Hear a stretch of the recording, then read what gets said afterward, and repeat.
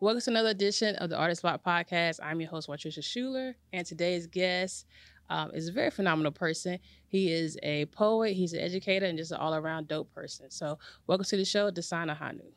Thank you. Thank you. Yes, okay. Glad to be here. Glad to be here and glad to be on the show. Yes, appreciate you for coming. Yeah. Mhm. So we were talking before about how we first met, Right. which was at St. Aug. Yeah. That was my first teaching job when I got there. And my job there was I was in the film department. So that's what I was teaching. So I was doing my thesis during the time, and Al Strong did my soundtrack. This was before the article, though, before he is what he is today. I mean, he was doing his thing then, but you know what I'm saying? So, yes. Wow. Yeah. And I feel like it was a group called Upright Lions. And they were performing at this little spot near State.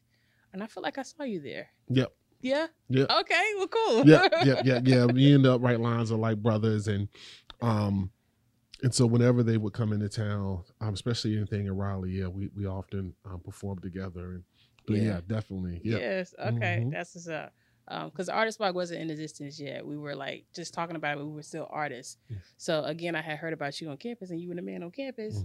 So yeah. So I'm glad that we are having this moment to rekindle and reconnect. Yeah, Yes, definitely. yes, Definitely. yes. Wow, it's a long time too. It was a long time ago. Yes.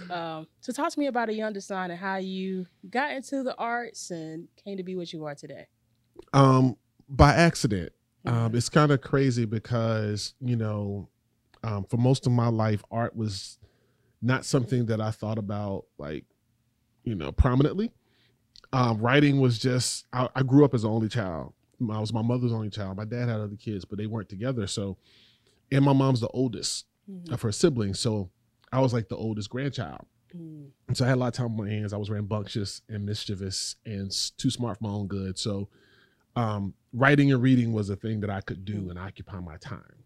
If not, then there's no telling what I was going to get into. So the arts were just an outlet. And then I ended up being involved. I got moved into what they call an AG program or a magnet program in the second grade. And so I got introduced to literature and things like that a little bit more than you would in your regular English class because I was in the accelerated classes.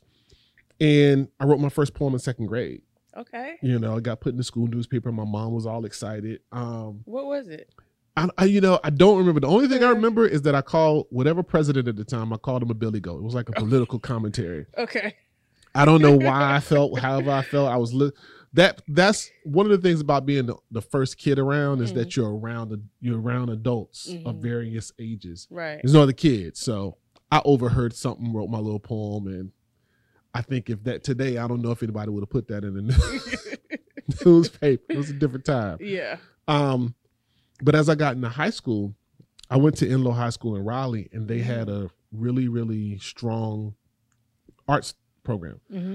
Full auditorium theater. They did a lot of, musicals and things like that. And the city used that auditorium for a lot of talent shows and things.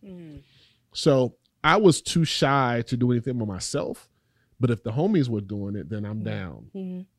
Sometimes that got me into trouble. But if the homies were doing it, I'm down. Yeah. And so I got exposed to, performing and things like that. But getting me to do anything by myself, never. So what happened was, I say all that to say is that when I went off to college, I partied too much. But folks found out that I wrote. It would try to invite me out. And I was at A&T. Okay. And so folks get down on campus, there was strong writing department. You had folks coming from all over the country. And I was like, I'm not reading nothing, nowhere in front of nobody. Y'all can stop asking me. And I parted myself back to the crib, which happens at T.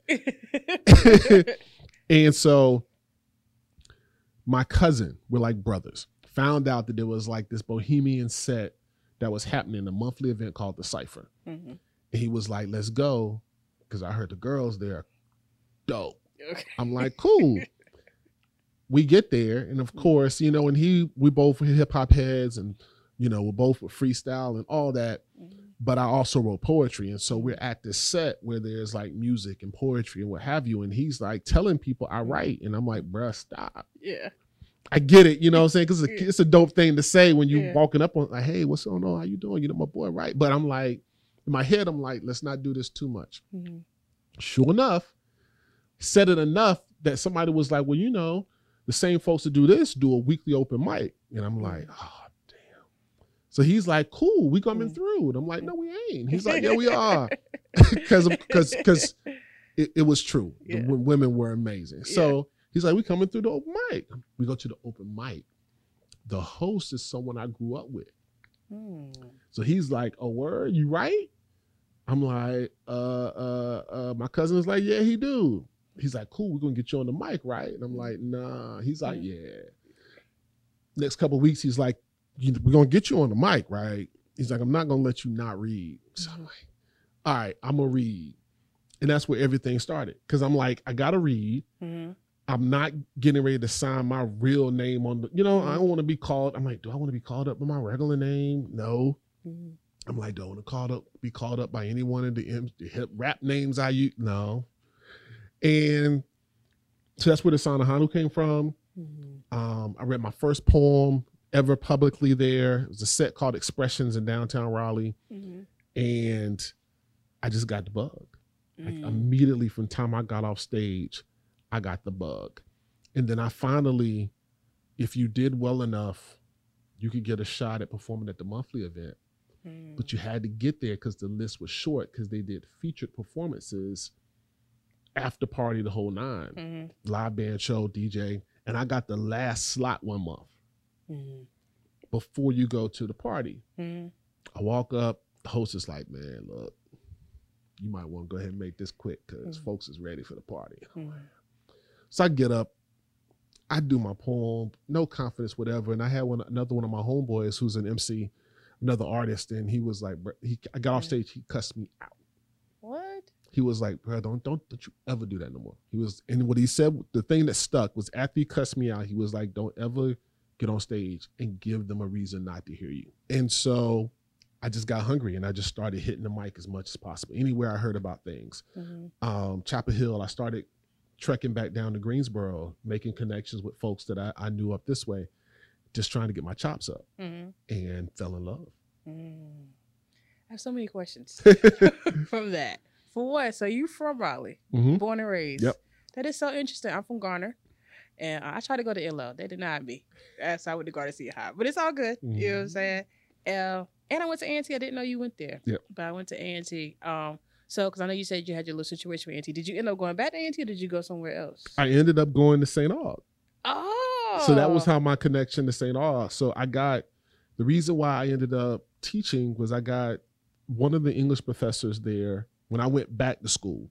When I went back to school, because I got laid off from my job. And my job, it was paying for me to traipse around up and down the East Coast to go do poems. Because I had a pretty good job at the time.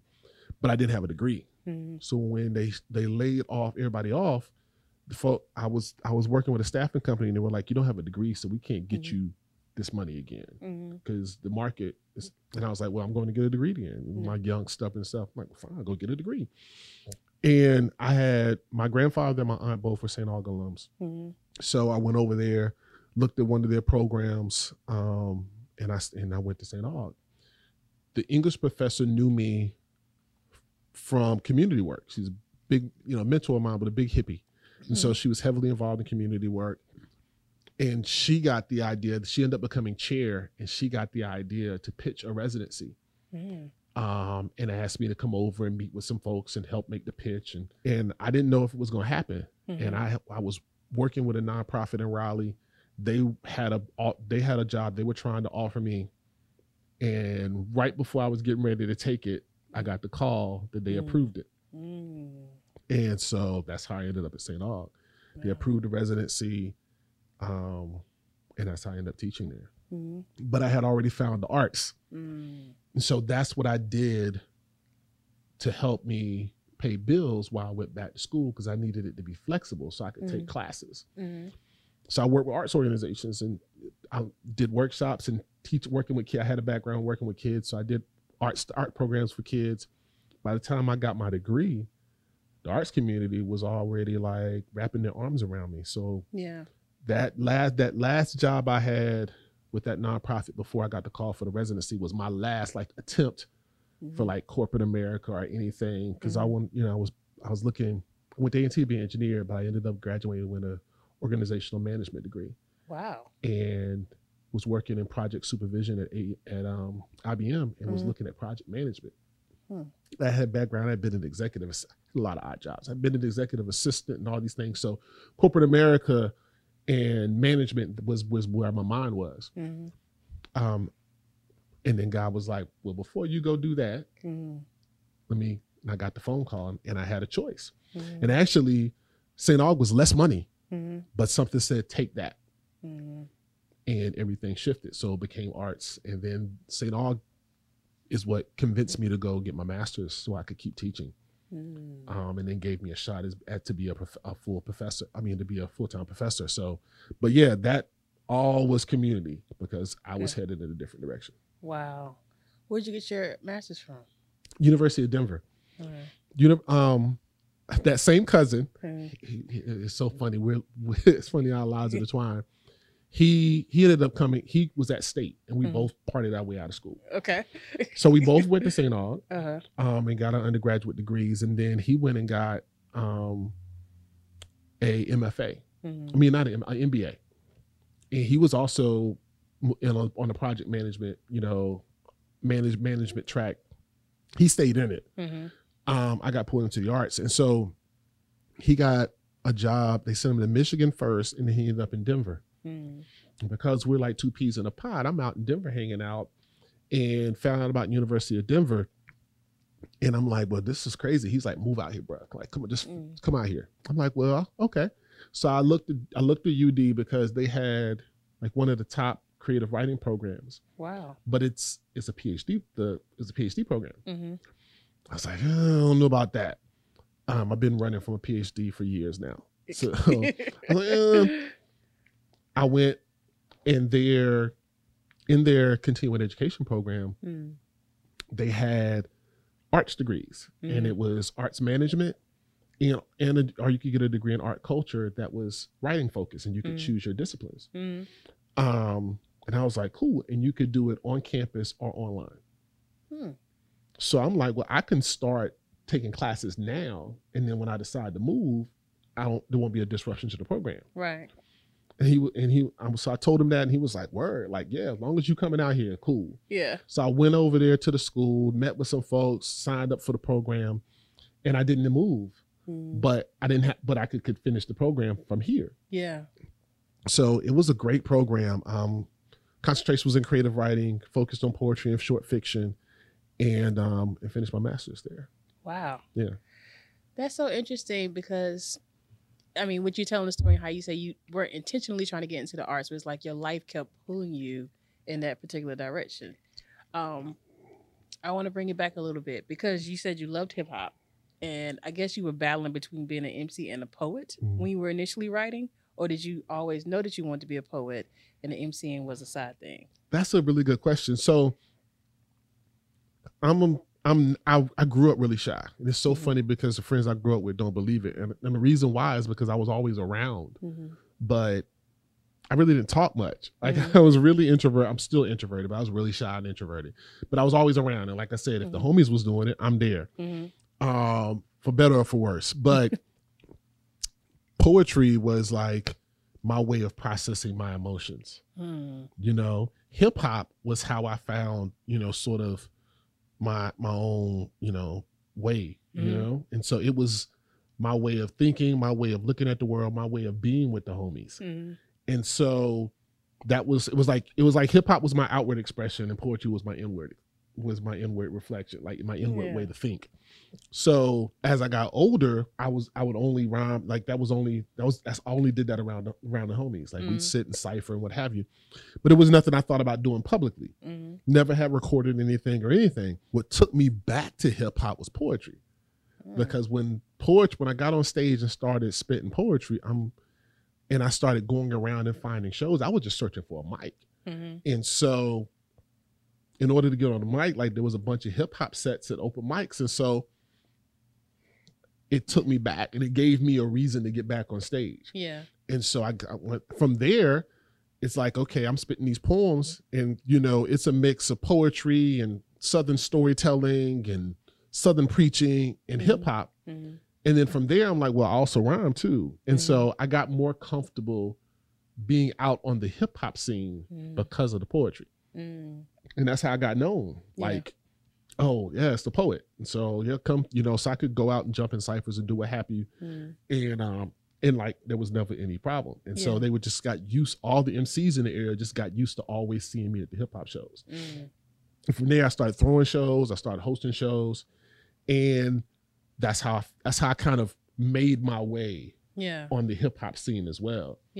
But yeah, it's crazy. It's kind of crazy because, when I left high school, like the any type of performance or anything, I left that in high school and got back to it because of poetry. And so once poetry opened that door, everything else, performance wise, acting, everything came as a result of the poetry. That's interesting. Yeah. I think that with MCs, they are poets, to a certain degree. Like, it's a fine line. How would you define the difference between like a poet and an MC? I mean, I feel like people associate poets with like, it's no beat and they're just doing their thing. But I mean, technically when you're rhyming, it's similar to that. So how would you define that? It's a lot more room. With poetry? With poetry. So poetry gives you a lot more room to work with. And I'm saying that to say that MC ties both worlds together. The title MC. Because the MC is an orator and a performer and a showman, which both, you can do that rhyming or you can do that spitting poetry. That bridges both worlds. Rapping and poetry and spoken word have different homes. Okay. Because when you're rapping, the rhythm, the measure, like the beat and the musicality of it, all of that drives what you do. Your job is to be distinct on that beat, whether you blend in or on beat, off time, whatever you're doing, that's your playground. With poetry, we set our own rhythm, our own pace, our own tone. So people's minds are our playground, right? So our effectiveness is about how we bring that to life on stage and on a mic. And that's where the worlds are bridged, which is why you see folks going back and forth. Even if they, you get hated on, rappers always say that if you can't rap, you end up being a poet. And then, so there's this thing, but being an MC is what brings it together. And so what you end up seeing is you see hip hop heads living in both worlds. And going back and forth. You'll see a lot of MCs will say they started out writing poetry because you get to play with language in a way that sharpens your sword, so that when you get on the beat, what you're able to, your mindset and your approach is different. You just got to figure out how to live on that beat because you don't have the same room. And then if you're going the other way, there's lots of MCs who come through the open mic and spit stuff a cappella. And if the content is there, they got the crowd in the midst of their hands because they know what, they know where to inflect. They know where to drop the punch. You let it breathe a little bit, like them learning how to operate in that room. Once they figure that out, they know how to take the crowd with them. Yeah. So that's the real thing. I mean, I've always felt like the MC is a mix of both and lives in both places and is the bridge, is like the portal between both worlds. Yeah. But each place has a different home. And so I know that with spoken word, I have more room. Gotcha. Yeah. Yeah. And I do see a lot of poets who make like albums with music, but sometimes if they make an album with music, sometimes they're just saying poetry over the music as opposed to like rapping over the music, because it's like a difference, you know what I mean? Yes. Okay. So I wanted to bring it back too, because I thought it was so unique that you had jobs in the arts, like you were aware to go and do that because you knew, like, I guess once you got that taste and that bug, you knew you want to be in that world forever. What made you want to get a job in the arts versus just continue to try to be just a performer? I wanted to stay here. Yeah. as I started to because at first it was just, it was cool to do, it was fun to do. I was able to express myself and just kind of, just share my thoughts. But when I got pushed to dedicate myself to the craft and putting those hours in the lab and in the gym folks started telling me, okay, well, it's time to move. Where you going? New York, LA, Atlanta, DC and I thought about it and contemplated, but I didn't want to leave here. Why didn't you want to leave? Because I'm the kind of person that likes sanctuary. Like I like to go wherever things are. And then when that's done, I want to leave it there. And I want to know where it is so I can go visit y'all again. But I can do that here. New York, I'm just like, there's no peace. Everything's at a certain pace. Yeah. And just knowing I can go home to my apartment or whatever, that's not sanctuary. That's a break. You know what I'm saying? Like that's a different thing. LA, I just had no concept of, I'd never been out there. And when I finally got a chance to go out there, I'm like, this is just like this. If I now know it's not, LA folks would be like, you went to all the typical parts of LA, but it felt just like TV. And I'm like, no. Yeah. I was this close to moving to DC. Okay. That was going to be my compromise. First it was DC. And then there was a brief moment where I contemplated Brooklyn because I found Long Island and then Manhattan first. When I found Brooklyn, I was like, hold up. Yeah. Maybe this. Yeah. But when I weighed it all out, like New York, that's the cost of everything. Yeah. It's just so much. So DC was going to be my compromise. A lot of people love Atlanta, but it never pulled on my heart like that. Because I was about to say that. What about Atlanta? It never pulled on my heart like that. And probably because my first trips to Atlanta, I felt the interactions I had felt too intentional. What do you mean by that?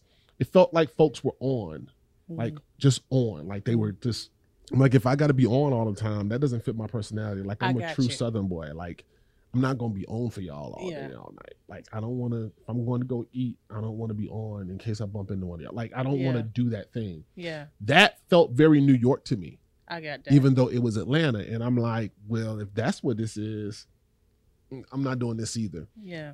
DC was a little different because folks, that DC moves very quickly, but folks don't really, they don't really care. You know what I'm saying? The only thing I couldn't deal with DC was I had an aunt who was just like, you've got to maneuver in a certain way, like how you maneuver and where you maneuver, like appearances and connections and networks matter a lot around here. And once again, I'm a Southern boy. I'm like, do I want to do all that dancing? So the thing was for me was like, if I can stay here, then I can do all of that, but I only have to do it for so long and then I come back home. I got that. So in my mind, I was like, I would like to be based here or somewhere. Like now, the reason why I almost wanted to move to Denver was Denver has it's like if you took Charlotte, Greensboro, and the Triangle and blended them together, that's what Denver feels like.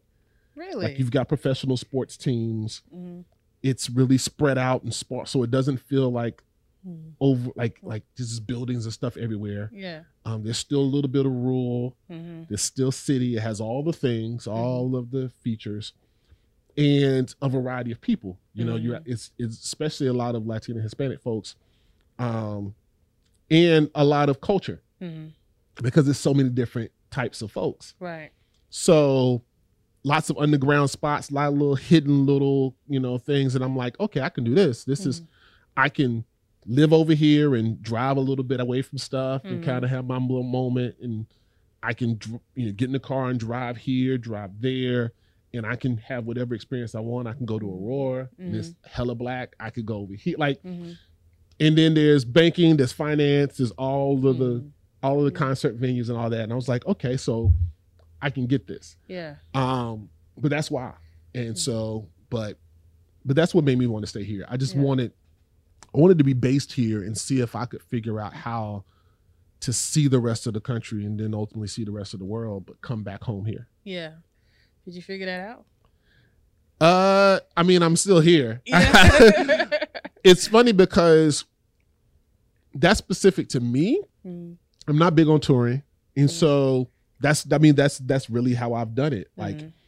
I leave here and go wherever. The arts is how I've seen the country. Like I didn't grow up in a family that took a bunch of family trips. Like I've seen the country as an artist, Mm-hmm. and it's taken me across the country and continues to do so. So I go wherever I go, Mm-hmm. do whatever I do, hang out, meet some people, see the city, and I come home. Mm-hmm. So that's how I've done it, Yeah. and it feels good for me. Yeah. And so for me to leave here, I'd have to be leaving here to go somewhere where I can continue to do the same thing. I got you. Sweet. I feel that. I like peace too. And I lived in New York for a short period of time in my life. I also lived in the DC area where I was really mostly in PG for 7 years because I went to Howard to get my master's. Mm-hmm. So I totally understand that of having to be like aware and on point and, aware who you're talking to, who you're not talking to because you don't even need to talk to them type of thing. You know what I mean? So I get it. Mm-hmm. And that's one of the things I started becoming homesick towards the end because I missed that piece of North Carolina. It's just, I don't know. And maybe because I was born and raised here too, it's just different from anywhere else in the world, and it's very like serene and peaceful for me. You know what I mean?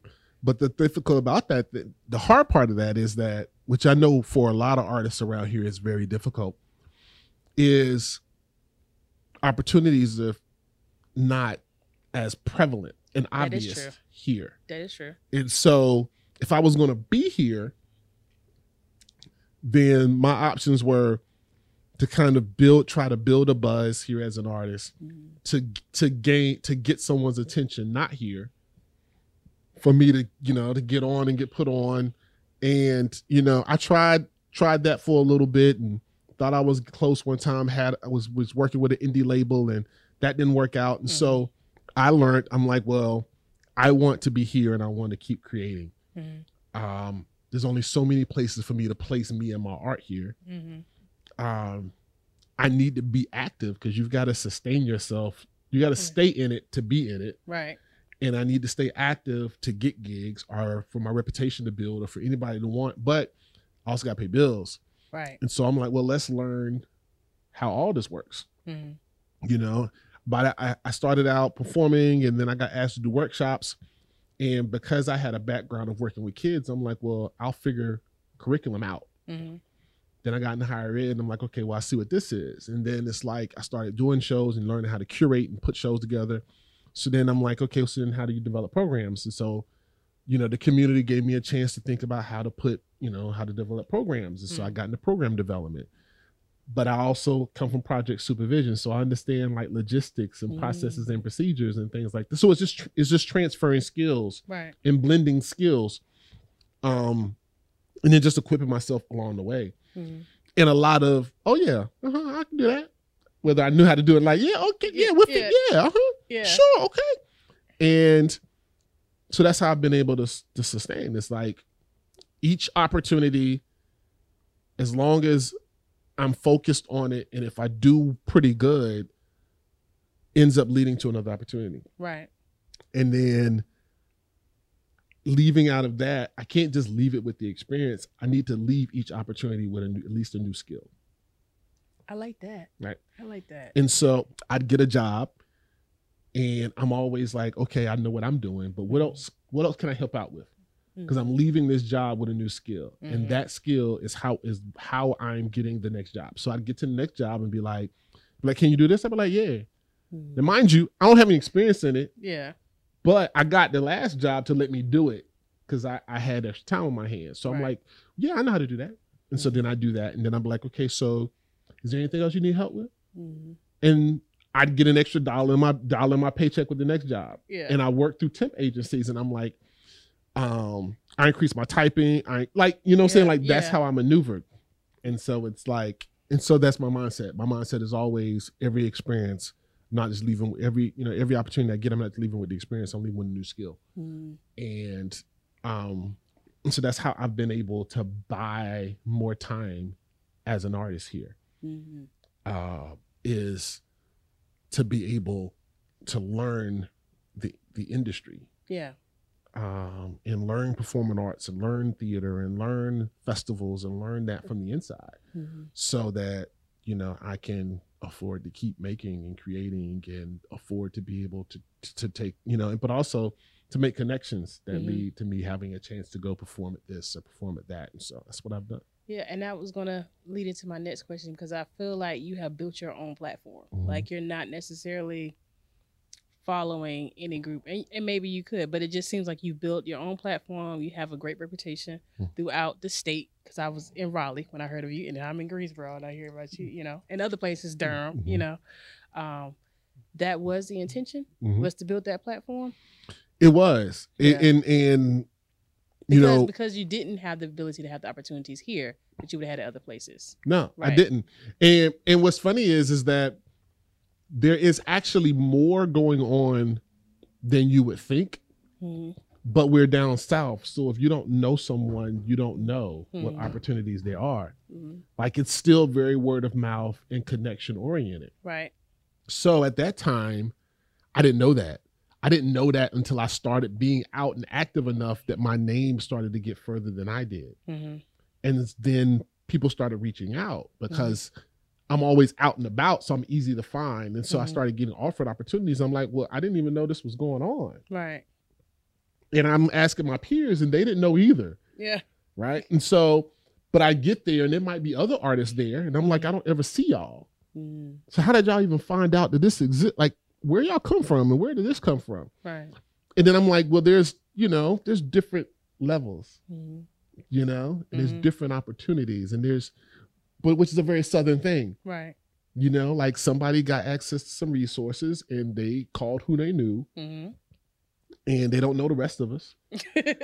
And so they didn't call us. Right. And depending on what that person looks like, they ain't calling us. Yeah. Because they ain't gonna never be where we are. Right.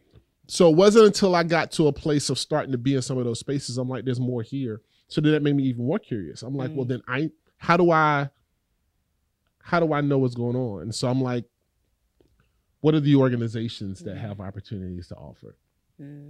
Who's here across the state, who's working in the arts? You know, who's sending artists into these classrooms? Who's doing this? Who's doing that? And I just started being really curious about it and hunting and digging. Yeah. And so I'm like, this is what it means for me to survive here. This is what also, I'm like, well,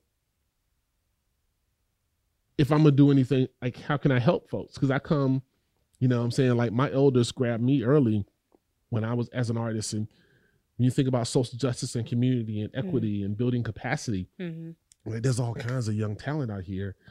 How do I make this work? Like, who else can I bring along? Like, who else can come through with me? And it's still a very business mindset. It's like, I just need y'all to understand what we're doing and why we're doing it. And I just need y'all to come through, show up and show out. Because then I'll get a call again, and I can put some money in my pocket and then put some money in y'all pocket. Right. We can build this reputation together. And then y'all can see this, and then they can come back and ask y'all, like, you know what I'm saying? Like, it's like a spider web. Like, let's just, you know? Yeah. But not everybody, I realized that seems real idealistic to a lot of people, and not as many people were on board as I thought they would be. Right. So you learned I wanted to say something very quickly. What you just said that I feel like is key is that you were actively searching for organizations, and you were actively yourself doing things. And I think a lot of times people are sitting still, wanting things to come to them. In all actuality, it really doesn't work like that. Even if you were in a bigger market, you still have to actively go out and do things. So, and you know, mind you, like I said, I actually, you know, I have a very public career, but I'm really introverted and I have social anxiety. So, like, I'm not a social butterfly. But being present, like being out and active, gives me a reason to interact. I love people, you know, but I can only do it for so long. I feel you. But I'm curious, and I love to be places, and I love meeting different people and having, like, I love having great random conversations. Like, I just enjoy it. But if you're a social person, then I don't understand why you're not out and about. Now, I do get it. It's a sacrifice. Like, I spend a lot of money to be out, to build the career, to build the reputation that I have. A lot of gas money, a lot of entrance fees, a lot of whatever, to be out places, to bump into someone, for them to be like, I think I seen you, you know, you be at all the joints. And I'm like, yeah, you know, who are you? What are you? Like, you're a poet. Well, you know, and well, you know, I don't know too many poets, but I got this thing, or do you teach? Or like, well, I work at this youth program, like, you know, that kind of thing. To then put myself, you know, in a position to get an opportunity. Because in every room is a possible opportunity. It's just how do you get to it? So it's not easy. And sometimes you can feel like you're not making headway. But I'm here, so I have no choice but to play a long game. You know? Yeah. It's either play a long game, or you have three options. You play a long game, you can pick something and throw all your energy and all your effort into it and hope it works out, or you can leave. And even though I'm an MC and, you know, and I'm in hip hop, I'm also a poet. Ain't no, you know what I'm saying? Like, I think I've been close a couple times, but I'm not enticing. Ain't no D-boys showing up, you know what I'm saying? To kind of like, you know, help spur my career. Like, that's not lucrative enough attraction. Right. There's no major industry. Like, there ain't no red carpet dreams, you know, for the messages I deliver. So that wasn't gonna happen. Yeah. You know what I'm saying? Trust me, I was looking like, yo, any of the homies, any of y'all from around the way? Any of y'all want to come fund this? No, none of y'all? Okay. Yeah. We love you, dog. We appreciate what you do. I mean, you know. Yeah. I that's great. Anybody want to put some money on it? Right. So yeah, so it's so I think that's hard. But you're right. Like, there's work to do beyond just creating your art to be able to make it in a market that's not popping. Yeah. You know? And it is not for lack of talent. Like, there's amazing talent. We have award-winning artists from all different kinds of parts of North Carolina every year. At Grammy, Emmys, there's always somebody here winning something. Yeah. But a lot of the recognition that folks are getting is from outside of the state, because there's not any major industries based here. Right. So you have to, once again, I was talking to a student, and I'm like, you have to survive to make it, which means you have to sustain to survive. If you don't survive, you're never going to make it. If it's going to take 6 years for you to blow and you could only make it 3, it's not that you never blew. You just didn't survive long enough to blow. Right. Right. So I don't know. I may win an award when I'm 60, you know, but I'm going to be making art until I'm 60. Right. I may never, but I'm going to make art till I croak. Right. And I'll have my impact, and I'll have, you know, lived my life and done as much as I could, and mentored a lot of folks, and, you know, made some money, lost some money, but ain't no possibility for anything to ever pop, blow, for me to win anything to happen if I'm not active. Right. And I refuse to not be active. Right. I got 2 questions. They're kind of like separate but connected from what you just said. For one, you keep describing things as opportunities. And I want you to break that down, because every opportunity brings you a different form of compensation. That's not necessarily money. Sometimes it's coming in different ways. How are you distinguishing opportunities you should take versus opportunities that you need to pass up? That's a good question. I'm probably a cautionary tale, because I took on anything I could. And not out of desperation, but the driving force for me was, I was like, I didn't feel like I knew enough. And the only way to know enough is for me to gain as much experience as possible. So like, I said yes to a lot, but I did not say yes to a lot of the same things. Gotcha. There are folks who probably would not have taken some of the opportunities I took, because some of them I made money, some of them I didn't make much money at all, some of them cost me money. But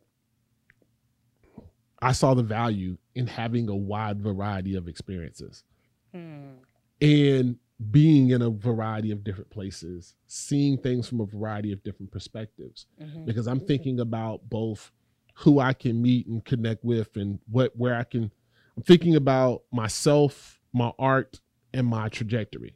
So for my art, if I'm in a variety of different places, I got to figure out, what can I bring to these spaces? And I'm not forcing myself into a space, and I'm not conforming for a space. So that means I got to go back to the lab. So how do I build my repertoire that I can maneuver and like connect in these spaces. Me personally, like I'm not a salesman, so I need to be present to see what's going on, both in terms of placing myself in front of these different people, because I'm here and I need seeds planted wherever.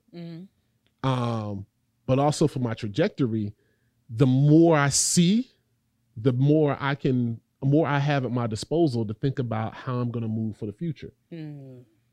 Like I now have a wider and a deeper view of what's going on around here. Right.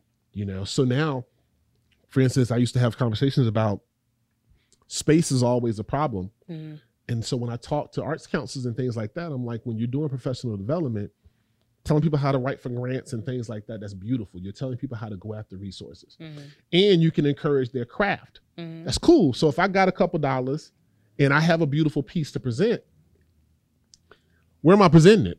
You help me get money and you help me get deeper into my craft. I went some workshops and I have this work. What am I doing with it? What you haven't taught me is to go out into my city and realize there is no space in my city perfect for what I want to do. So how am I able to walk into a space, walk into a restaurant, walk into a bar, walk into a gallery and envision what this could be? How can we transform this space? How can I have that conversation so I can put this art up somewhere? There is no course that doesn't get taught. Right. In your major cities, that gets mentored. You know, curators and exhibitors, that's an apprentice. Like you learn under someone and your experiences tell you how to shape how you learn to create these experiences. You know, festivals, there's a person who tried it out and then brings people under them and you learn how to run a festival being in the midst of how a festival runs. So I'm like, if I'm out and about, then I'm seeing what people are doing. So then I can figure out, okay, so how can I flip that for my folks and what I do? You know, okay, I'm over here. Okay, well then how can I black this out? Okay, I see what y'all are doing. Okay, what if I, you know, so because I gotta kill what I eat. Right.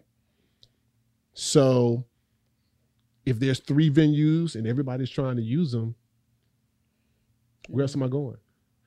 You know what? But I was over here. I was over there. I was curious, and I heard about this thing, and they did it in the back room of a barbecue shack. Yeah. I'm in there like, oh, cool. Well, I know somebody that's got a restaurant. Can I do something in the back? What you gonna do in here? Look, let me show you. Let me tell you how I'm gonna do it. See, we're gonna do it. Oh, word. Well, if that's what you want to do. Well, matter of fact, you can get it. You can get it for free. Word. So let me throw my. You know what I'm saying? I need to know how to maneuver. Yeah. If I don't know how to maneuver, I'm stuck. Yeah. And I'm not going to be stuck. Yeah. It's about creating that, and being able to visualize and create that platform. But if you don't see it, you're not going to know what to do it, which is leading me to the next part, which I feel like you're hinting at it. Because you said it earlier in terms of it's not necessarily an industry here. Because I had a guy on DJ Carolina. Have you heard of DJ Carolina before? We were talking about how North Carolina doesn't have like a distinctive sound. Like when you hear a record from an artist from North Carolina, you don't necessarily be like, oh, that's North Carolina. You just like, that's a dope artist, you know? So I feel like when you just talked about how it's not necessarily an industry here, do you feel like North Carolina can sustain an industry? Do you feel like North Carolina wants an industry? Or do you feel like North Carolina likes being North Carolina? I think they want an industry. I don't think they know. I don't think North Carolina knows what they want it to be, because what's happening, and it's the same thing with the sound. North Carolina has a rich, long-standing musical arts tradition. There's so many legends that are from here. Problem is that it's legends from across genres.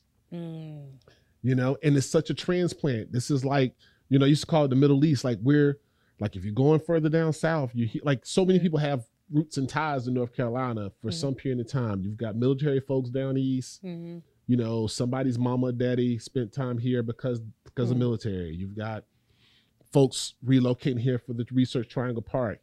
Or if you engineer, you might end up this way.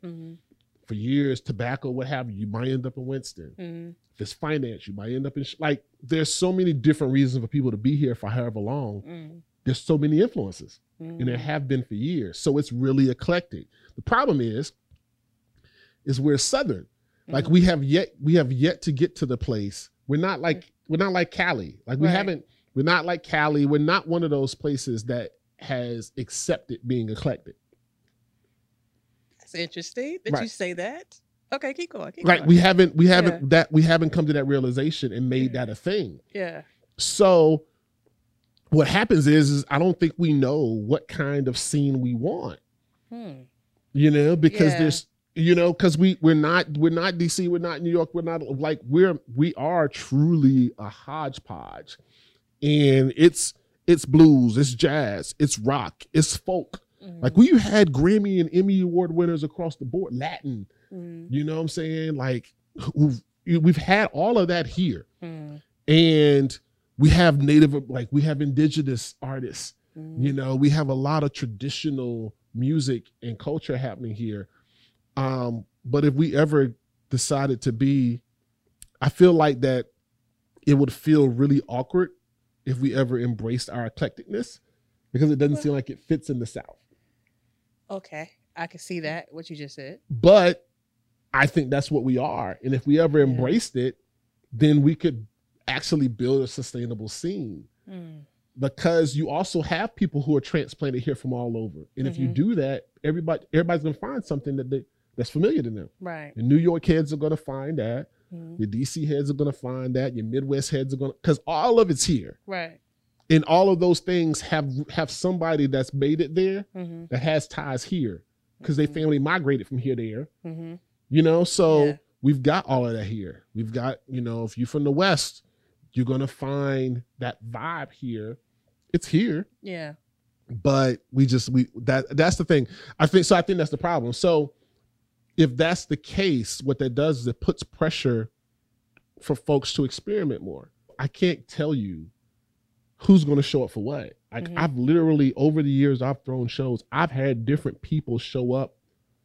We got to a point we started asking people, how'd you find out about this? And no matter how much promo or ads or whatever, folks be like, word of mouth. We do the Poetry Slam every month. There'd be a whole year where a half to 2/3 of the crowd is different every month. And we're like, man, it'd be crazy if any of the returners came back. But I'm like, and it never happens. Yeah. What happens is there's, depending on what's going on, there's a different set of folks who hear about it. It's like, let's go try that this time. Like that's what we have around it. So the only way you can win is to be in a place where you can do a variety of things. Yeah. Or place yourself in a variety of spaces, because you never know what audience you're going to grab. Right. If you're like, nah, I'm going to do this thing, then okay, cool. You can do that thing every time out. As long as you understand that there's going to be a point in time where folks are going to be like, I don't want to do that right now. I want to go do this. And if you can take that L, because they may all show up next month. Right. Them and some more. Right. Or they may show up 2 months later. Can you take 2 months of L's? I can't. No, I don't want to. So then collaboration, different, where can you place your art? What type of, like, what can you do? Like, what kind of different kinds of things can you throw? This is my experience. I mean, there are folks who stay true to what they do and kind of figure it out. But like, from my experience, this is what I saw. And so that's how I had to think business wise. But yeah, I feel like that we have not gotten to a place where we're ready to say, like, no, like, we're eclectic as hell over here. Yeah. It makes sense. What you just said makes total sense. Because it made me think about even like Chapel Hill, how different they are there versus Durham, how different it is there versus Raleigh, how different it is there, you know, versus here, versus Winston, which is 20 minutes away. So yeah, that got my brain going. I like that. I mean, when you think about, even hip hop, like, I love Moray, and I some of my homies were talking about him, and I listened to the song and I was like, oh great, what? And I went hunting. What's so crazy about that is that when you listen to him, and he's from Fayetteville, when you listen to what's on the radio now, you'll go, oh, okay, I get it, because it sounds in that vein. Problem is, they ain't nobody else. Like the only other person, street oriented or whatever, on the radio from North Carolina is the baby. And the baby does not sound like Moray. Not at all. And one's on one side of the state and one's from the other. Now, they sound like they fit when you listen to the radio, but the rest of those folks are from all over the country. You've got two artists from here and neither one of them sound the same. That's what North Carolina is. Right. If you throw Cole or Rhapsody into the mix, it keeps getting more disparate and more diverse. Right. If you keep going and you look at Luke Nasty and you keep if you keep looking at who's blown, none of them sound the same, but they're all from here. Yeah. And so like, if you think about the shows, like here at the Artist Worker Club, there may be 6, 7 artists. None of them sound the same. Yeah. And they all live in the city. Yeah. So, but that's just where we are. Yeah. And when you see talent shine, like really real talent, like there's gonna always be folks who are just doing whatever's hot. That's always gonna happen. That's always the case. It happens in poetry. But in terms of real, art, they're different. They're all different, and that's always what it's been. Yeah. And so that's what I feel we are. Yeah, I feel we are too. Now that you're breaking it down, you know. So we got to the portion of the show, which is the important part. We talk about the 5 steps for a person to get into this game. In particular, in your ride as a poet or MC. So go ahead and let the people know what are the 5 steps you would say to get into this game. So the first thing is feed yourself. Last Poets, I never forget, Last Poet said that you can't, how are you going to feed the people if you don't feed yourself? And so, I say, I like that because it doesn't, you can read, you can converse, you can listen, however you want to get information. You got to keep learning. You got to keep feeding yourself. You got to keep studying. You got to keep, and that's why for me, opportunities, I'm the kind of learner, I like to put my hands on things. So for me to go somewhere and experience something, I learn a lot from it. I'm a hyperactive, short attention span person, so I can't always sit and read for hours. But I'll listen to something and I'll Google for hours, or I'll go listen to a talk, or just go sit in the coffee shop and, but feed yourself. That's number one. Number 2 is always look for opportunities to improve your craft. And I'm notorious for looking across disciplines. My students know that. I'll go watch a painter and I'm watching, them paint, and I'm like, there's a writing exercise in this. Or I'm listening to a business, I go to a business lecture and I'm listening to them talk about concepts, and I'm like, there's a way for me to think about artists. I sit and watch folks talk about, I'll watch something about something Rock Nation does, and I'm like, well, I know how to do this event. I ain't got Rock Nation money, but it's watching them put it together. I'm like, ooh, I can do this thing at the spot down the street and pull these concepts together. So always look for ways to hone your craft. So that's the second thing. Third thing is always, think about different ways to place, different places to place your craft. Okay. And that includes grants. Grants are a different way to place your craft. Fellowships are a different way to place your craft. Different organizations. I used to always talk to artists there's a number of conferences that happen. They're themed. There are a lot of interest organizations that are around a particular interest. Do you have work that fits that? Is there a are you Greek? I had a young cat that he was, he started it before he left college, but left out of college, in his fraternal organization. He wasn't even Divine Nine, he was at a PWI, but his fraternity got him gigs all over the country. He was able to tour off of that and build a following. He was just smart enough to recognize, I have this network. So all of those are just thinking about where can I place my art.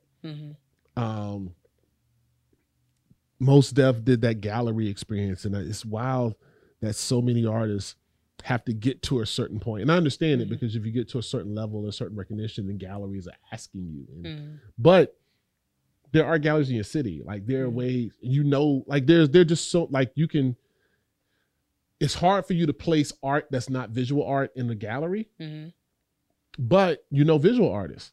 Right. So is there someone who has art or photographs that can match the music or match the poems? If so, then now you have an exhibit. Right? Right. Right. That exhibit can run for a couple of days. You can help sell the art, and you can build an audience for you and your music. But now it's an exhibit. But we don't think about that. Because fine art is not something that's accessible to everyone. So if we haven't experienced it, we don't see this. But I'd go and see abstract, like I would just, because I'm curious, I would go see some of the weirdest stuff. And folks, oh my God, this is amazing. Really? Yeah. This is amazing? Because I don't know what the hell's going on in here. Yeah. But y'all all showed up for it. And what it looked like is they just threw some stuff together and gave it a good explanation. And y'all like, oh my God. Yeah. I'm like, well, I know people that are really dope that why don't, so look for ways to place your art. So that's 3. 4, is resist the anger and frustration. Why you say that? Because it's not going to be easy. So there's a lot of things you got to deal with. You may not get love at home. You may get love elsewhere before you get love at home. Yeah. You can't walk around with that madness and frustration. You can't walk around with that anger. Yeah. There may be folks who get props before you do. Yeah. You can't walk around with that anger of being passed over. You can't, your friends and your family may not show up for none of your stuff. Yeah. You can't walk around with that. Like there's a whole nother group of people waiting for you and waiting for your art. And none of your folks may ever show up for nothing you do. Yeah. It don't mean they don't love you, but there's also still an audience for, like, that's not your audience. Right. That's not your audience. That's not your audience. So stop waiting for them to show up. Even your homies, stop waiting for them. Yeah. If they weren't going to stuff like this before, and they may go see, whatever top artist, because that'll happen too. Y'all go see these concerts. Don't help you. You knew before. You ain't never heard of them going to go see nothing local, go no local live shows or nothing. Yeah. Just because you doing it, don't expect them to suddenly change. Right. It makes no sense. Right. Right? The only reason why your expectation of them has changed is because you're doing it. Yeah. That's not your audience. Yeah. Right? That's not your audience. So you can't get caught up in that, because that'll derail you. Yeah. There are people waiting for you. So don't do that. I'm all for that, because I had to struggle with that. Because when I first started doing stuff, all my folks came out, because it was, we all young. It's a cute thing to do. Right. As we all got older, they stopped coming. Right. I could be mad, but this isn't their thing. Right. We just got to a place where they had to start making decisions about where they spent their time. Right. And this ain't their thing. Right. The homies that this is their thing and they've always been those kind of folks still come out. Yeah. Everybody else lives their life. Right. I don't expect you. Only way I would expect you to ride with me is if I made enough. Like if we was Draking it, then I'd been like, then I expect all y'all, because I'm funding for all us to be here. Right. Then let's all be here. But if I ain't doing that, then everybody got to make their own way. And then the last thing is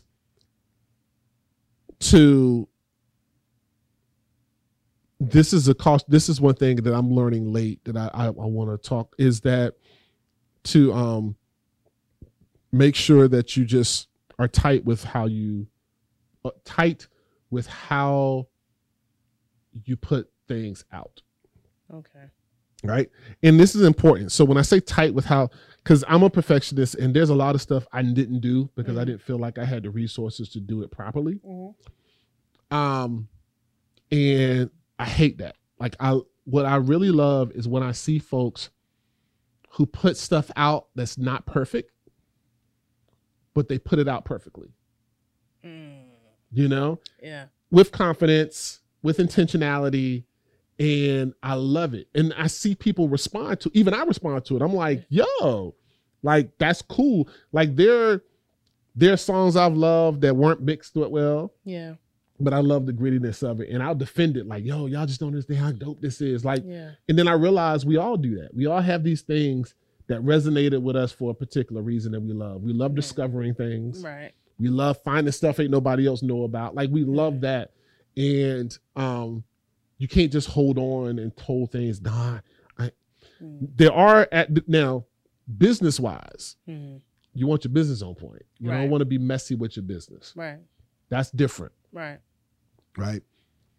That's a totally different thing. But art-wise, stop searching for perfection. It's never going to be perfect. Yeah. You know, I've seen folks, I saw a band put out a CD folded in paper, and they got cardstock, and the artwork was hand drawn, and they folded the CD up, and I saw them sell a bunch of them things at their shows. Yeah. Because at the end of the show, you want the CD. Right. Nobody's going over and looking at the packaging going, oh, this isn't professional. You just killed the show. They're just like, we want that. We want the t-shirt. They bind it up and they look at it and they're like, well, this is interesting. Yeah. Unwrap the thing and put the CD in. Yeah. I've seen a lot of stuff, but it was imperfect, but it was done perfectly. Right. And so that was something I had to learn, because there's I sat on a lot of stuff that I just was like, I'd start and I'm like, I can't do it right. I can't put it out the way it needs to be put out. And I just sit on it. Yeah. Show it to a couple people, and never was a bad response. I just got self-conscious about it and embarrassed. And I'm like, nah, that's just, don't ever do that. Yeah. I agree with that. Yeah. And I think too, because it kind of plays into the concept of sometimes you get in your own head with stuff Mm-hmm. and you won't even start. Or even if you do start, then you'll stop. But it's just like you got to keep doing it and keep going and doing it with good intentions. You didn't say that, but that's why I'm interpreting what you're saying. Basically doing it with good intentions, because you're going to build and grow as you go. And if you're creative, then this is the thing is, for me, it's like, if you're creative, then do it. Whatever you're gonna do it creative. If you can't do it professionally, do it creatively. Yes. You know. Yeah. Because it's still gonna have an impression on people. So it's like, even if you make a mistake, make it on purpose. Right. Like, you know what I'm saying? Like, own it. And so if you can't do it professionally, you may not be able to afford to. At least do it creatively. Yeah. And it'll still do what it needs to do. Yeah. But like, you know, but that's something I wish someone had told me. So that's that fifth piece of life. Yeah. I loved your course that you just gave. It was awesome and different. Yeah, I love that. So you said you just basically went over your syllabus for the course. What's the prerequisite before they come to your class in the morning? Prerequisite before coming to class. Yeah. Man, it's so much. Because I'm a different individual. So prerequisite. All right, cool. So there's I'm gonna recommend a variety of things. Okay. From Where We Dream is a book. Robert Olin Butler, I think, is the author. Amazing book. It's a book about writing fiction, but I think anything about painting stories, because the beautiful thing about it that he did was he compares it to how we understand movies. And I think it was such a brilliant way, because everybody thinks they understand movies, and thinking about like how you tell a story and how you paint pictures and doing that, thinking about why we love movies, I thought it was mind blowing. Thelonious Monk,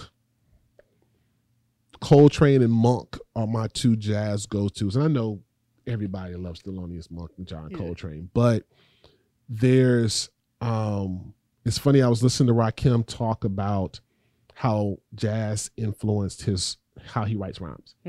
Because if you see an interview, you'll see him talking about putting 16 dots on a page because he knows there's 16 bars in a verse.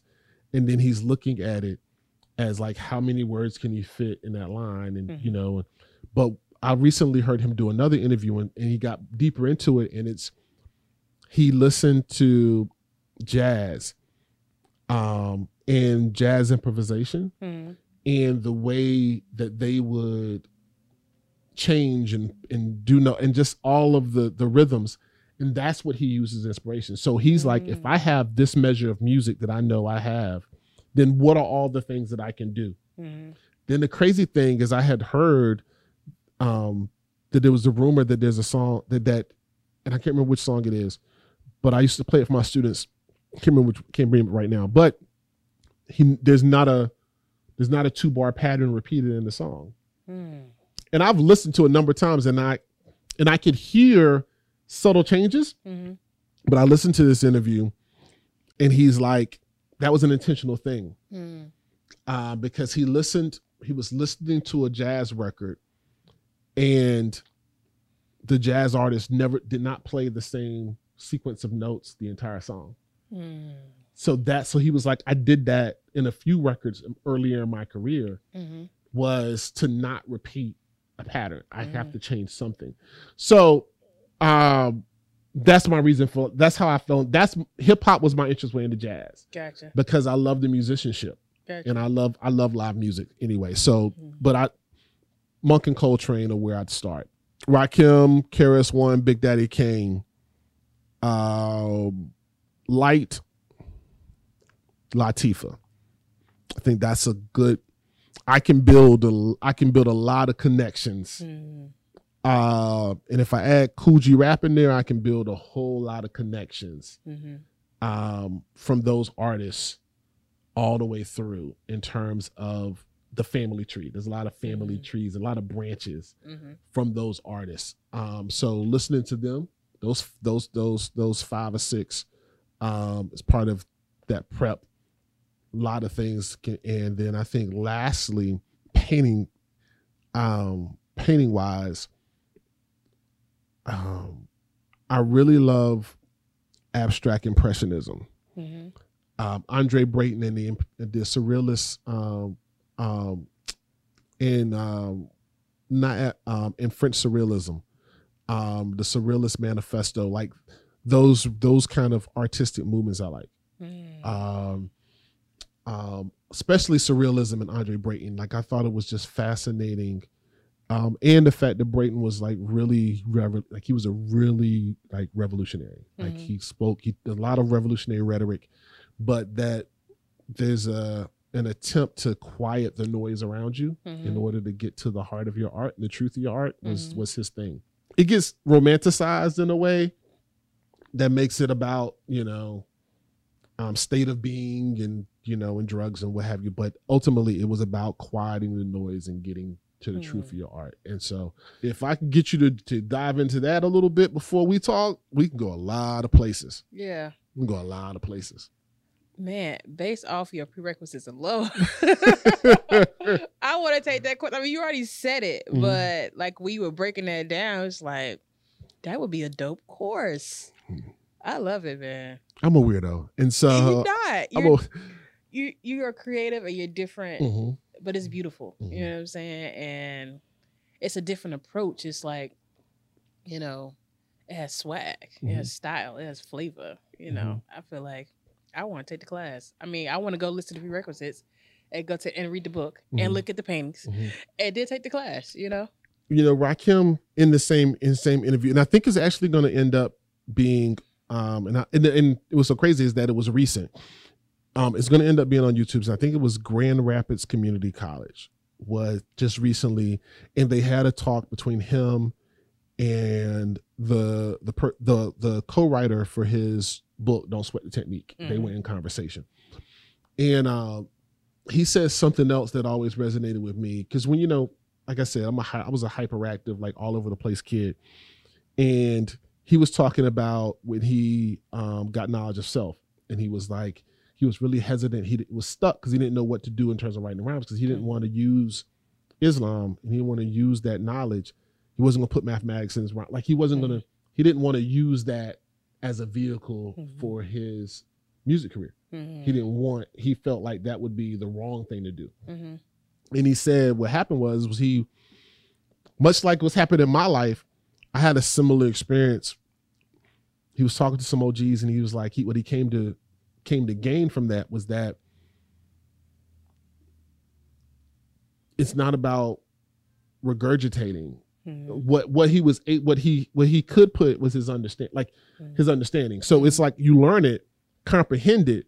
What ends up going into your art is your understanding, and that's okay. And he was like, that's how he reconciled that.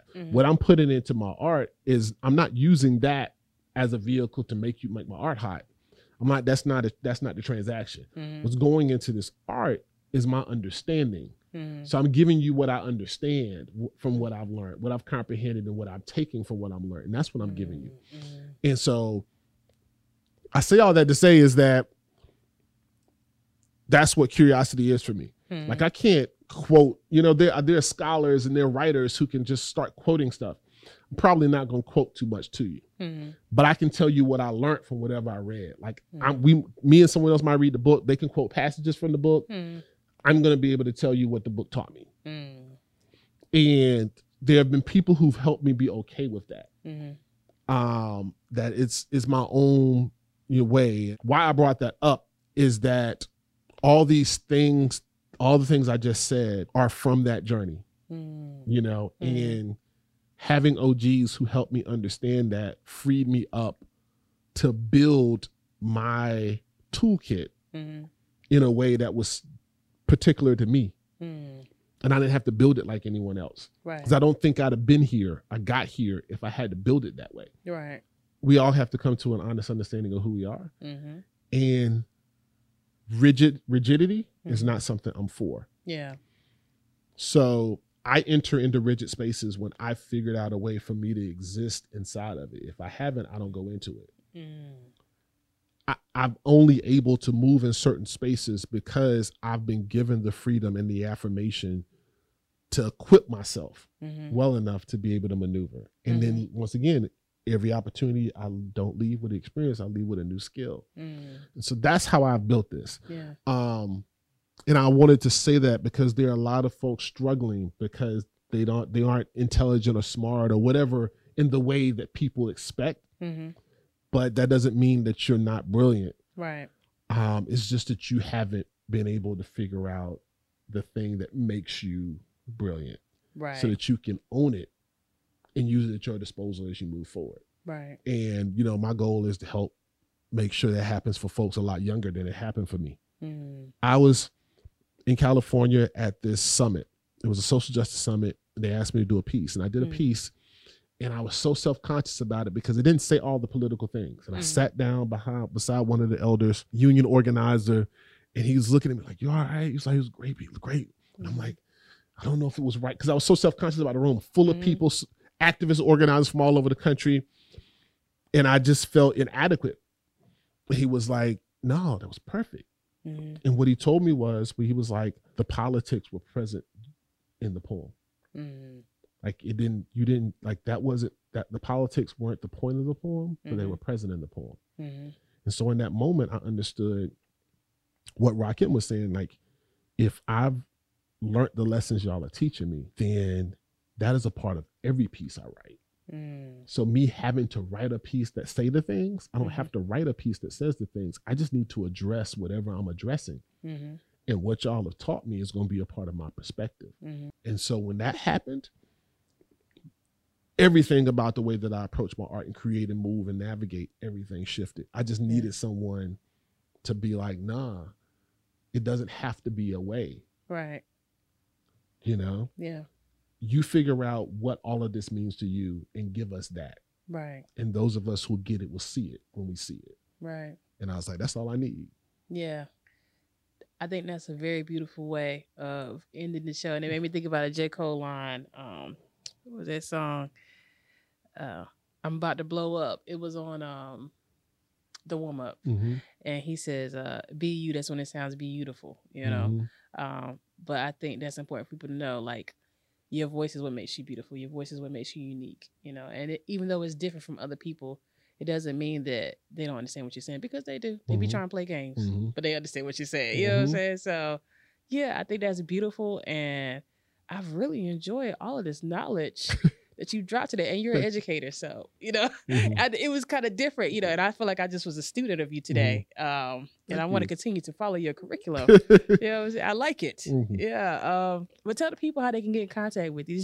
So all you got to do is look up Dasan Ahanu, DASANAHANU, Dasan Ahanu on everything, DasanAhanu.com, DasanAhanuStore.com if you want to buy any merch or anything like that, and Twitter, YouTube, Facebook, Snapchat, IG is all Dasan Ahanu. I'm the only person with that full name, so as long as you put that in, it's gonna be me. If it finds somebody picture come up that don't look like me, hit me up and tell me, because somebody playing, because I am the only person with that name. Yeah. I appreciate you, brother, for coming on the show. I really do. I'm glad we got to have our moment to connect and understand one another more. I know I was listening to you more, but I really appreciate it, and I learned a lot from you being here. So thank you so much for coming. Thank you. Yes. Okay. Well, I'm gonna go ahead and end the show. I'm your host, Patricia Shula. I want to give a shout out to these mugs right here. I need some nice mugs. Man, I was peeping this mug. Yeah. My buddy Jazz made these mugs. We've been best friends since 3rd grade. And her site is Akayla Rose. So follow her on Instagram and hit her up if you need a mug, or she made me a keychain. She can do t-shirts.